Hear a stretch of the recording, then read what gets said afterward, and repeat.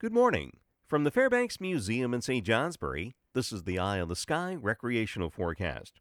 No particular weather concerns today with a fair amount of sunshine, some high clouds east and south this morning, and then some high clouds increasing from the west this afternoon.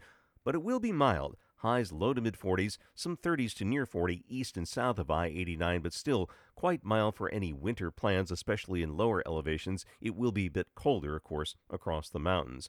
Going into tonight and tomorrow, there will be a little bit of winter, a light coating of snow for the north and through the southern mountains.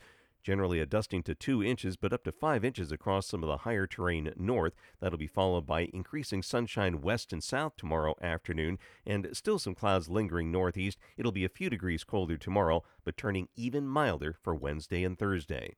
For the mountains today, sunshine will be mixed with some high clouds. Those high clouds moving off to the east this morning, but coming back in from the west this afternoon.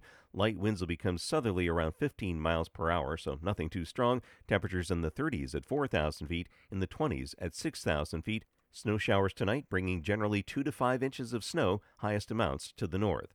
At lower elevations, light winds becoming south less than 10 miles per hour this afternoon, but increasing from the northwest, gusting to 30 miles per hour tomorrow. I'm meteorologist Mark Breen with an eye on the sky.